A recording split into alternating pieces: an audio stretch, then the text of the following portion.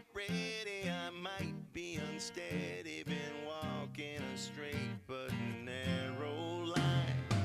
Well, welcome to this week's episode of The Space in Between, called The Kindness of Strangers.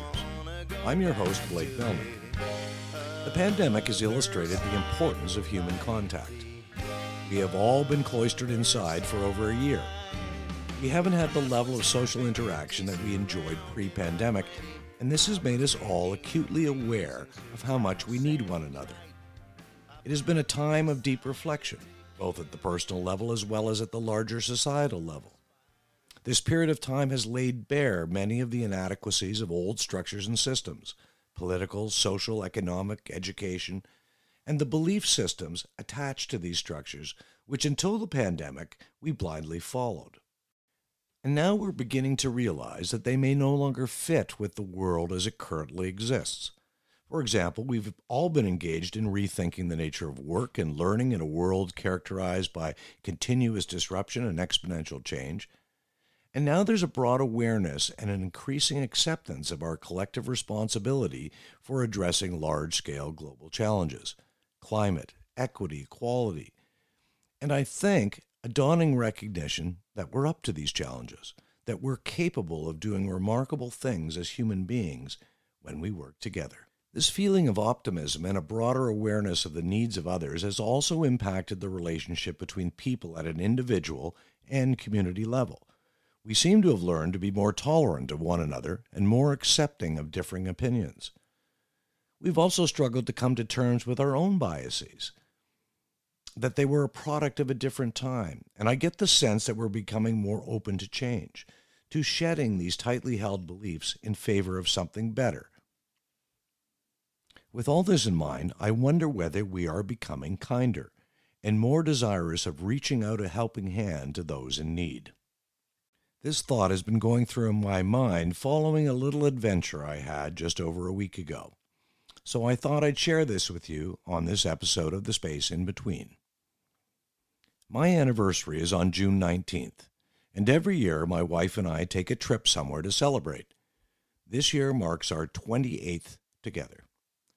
Typically, we go to Tofino on Vancouver Island, a favorite place of ours, but this year we decided we wanted to do something different. We thought we would go to the beautiful town of Rossland, BC, a historic gold rush mining town located high in the Monashee mountain range in the West Kootenays. It's the site of Red Mountain, which boasts some of the best powder skiing in all of Canada. A few years ago, an upscale Manhattan-esque contemporary 5-star hotel was built at the base of Red Mountain, called the Josie. So we booked a room at the Josie, and on Friday, June 18th, we packed up our car with bikes, golf clubs, and paddleboards and left the coast for the interior. Our plan was to spend 2 nights at the Josie Hotel and then push on to our place in Kimberley, BC. The drive from the coast to Rossland is a long one, taking approximately 8 hours. But it was a beautiful day for driving, 23 degrees centigrade and not a cloud in the sky. After about 4 hours into our trip, we were heading down the long, steep hill into Karameus, when all of a sudden it felt hot. Really hot. Little did we know this was the start of the heat dome, which was to see temperatures in the province rise to historical levels over the next week.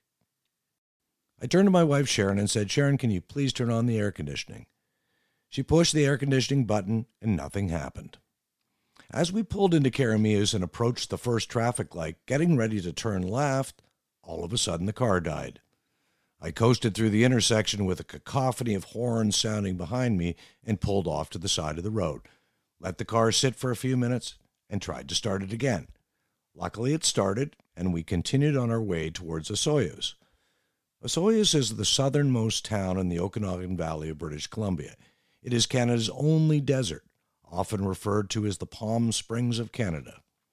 As we were pulling into Osoyoos, we stopped to get some gas at a little shopping center, which included a A&W drive-thru and a convenience store.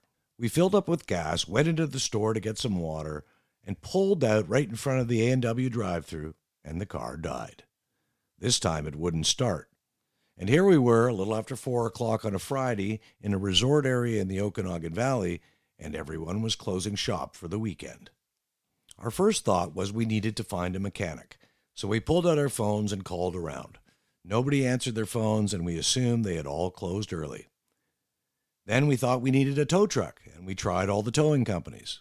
Once again, no one answered their phone. So we thought about renting a hotel room in Osoyoos, and we called around all the hotels. There were no rooms available. Then we came up with the idea that we should rent a car and drive to Rossland, only to discover that there are no car rental agencies in Osoyoos. Eventually, a tow truck driver from Rogers Towing called us back and said, "I can come out and put your car in a big flatbed truck. All our tow trucks are away for the weekend, but we do have a flatbed that we use for hauling trucks. I can send that out to you, pick up your car, and tow it off to the collision center." We also realized that our BCAA membership had not been renewed, so we were going to have to pay for the tow. But with one problem solved, we had yet another. What were we going to do for the evening, and how were we going to get to Red Mountain? We decided we couldn't make it to Rossland, so we called and canceled our reservation at the Josie Hotel. In an effort to find other transportation, we had called U-Haul and had asked them if they had any vans available that they might be able to rent. They had replied, "No, we don't, and we're closing for the day." So here we were, car dead in front of the A&W drive-thru with a line of cars behind us, waiting for a tow truck to tow us to a collision center, but nowhere to go. And then something quite remarkable happened. All the people we called started to call us back. We got a call back from the manager of U-Haul to say that while they were closing, they did have a truck on hand. It was a half-ton, and asked whether we wanted it.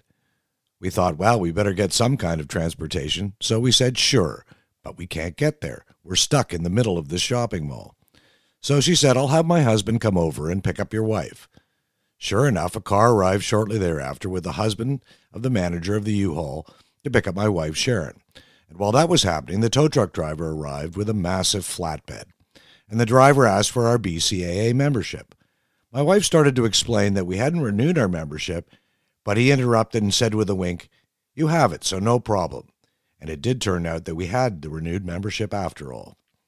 We couldn't get the car into neutral because there was no power whatsoever, so the tow truck driver from Randy's Towing got out of the truck, jump-started the car so we could put it in neutral, and he and I pushed the car around so we could get it aligned with the flatbed. But we couldn't get the car on the flatbed because we couldn't drive it or push it up the ramp. So our driver had to get all the winches out, and we actually had to winch the car up in the air and place it on top of the flatbed. Our tow truck driver, Rick, was a big burly guy who looked at me with a wry smile and said, "It's really hot out here. I don't like the fact that you guys are sitting out in this boiling sun for so long. Why don't you hop in the cab, come with me, and we'll drop the car off."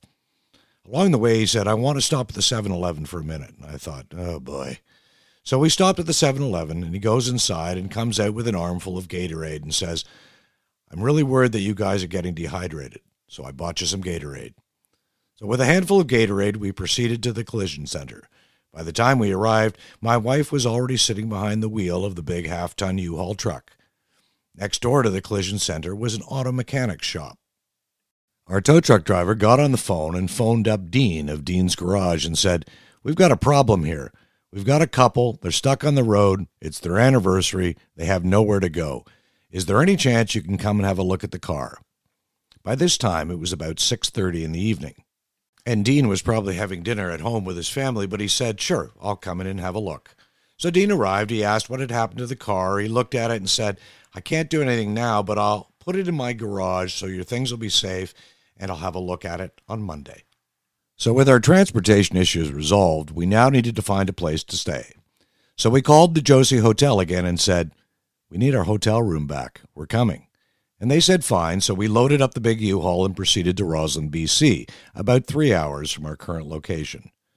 We arrived at the Josie Hotel shortly before 10 p.m. that evening. As we pulled in with the massive U-Haul truck, we were greeted by the desk manager, Machi. And he said he was sorry for our troubles, and he knew it was late, but he'd asked the dining room to stay open so we could have a meal when we arrived. He also told us, "I'm going to waive a whole bunch of fees for you. You've had a horrible experience, and we're glad you're here." Lo and behold, they kept the entire restaurant open for us that evening. There were no other patrons and a full complement of staff. We had an amazing meal at the Josie, People were incredibly kind to us, and we stayed there till well after closing to finish our dinner.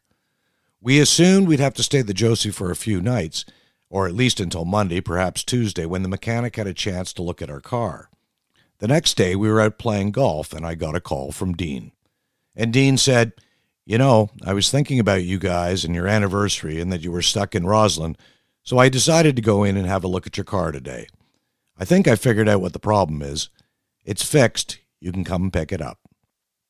So after our golf game, we loaded up the U-Haul again and drove back to Osoyoos, picked up the car, and proceeded on to Kimberley. We hadn't lost a day. We had more driving to do, but because of the kindness of people that we met along the way, we were able to celebrate our anniversary in the hotel we'd booked, to have a beautiful meal, to have a game of golf, and to make it to Kimberley according to schedule. I was absolutely blown away by the kindness we experienced throughout this whole ordeal. And it's hard to say whether it was a result of the pandemic or whether it's simply the friendliness of people in the Okanagan and West Kootenays. But I want to dedicate this episode to Dean's Garage, to Rogers Towing, to Osoyoos U-Haul, to the Hotel Josie, and to all the people that showed us such kindness during this difficult time. Please take a moment to visit the show blog to see pictures from our little adventure. And again, I hope this kindness of strangers continues, for what it's worth. Please join us next week on For What It's Worth, where our guest is comedian extraordinaire Ron James. Ron has published a new book called Crossing the Great Divide. It's absolutely hilarious. You won't want to miss this episode. It should be a lot of fun and a great cap-off to Season 2 of For What It's Worth.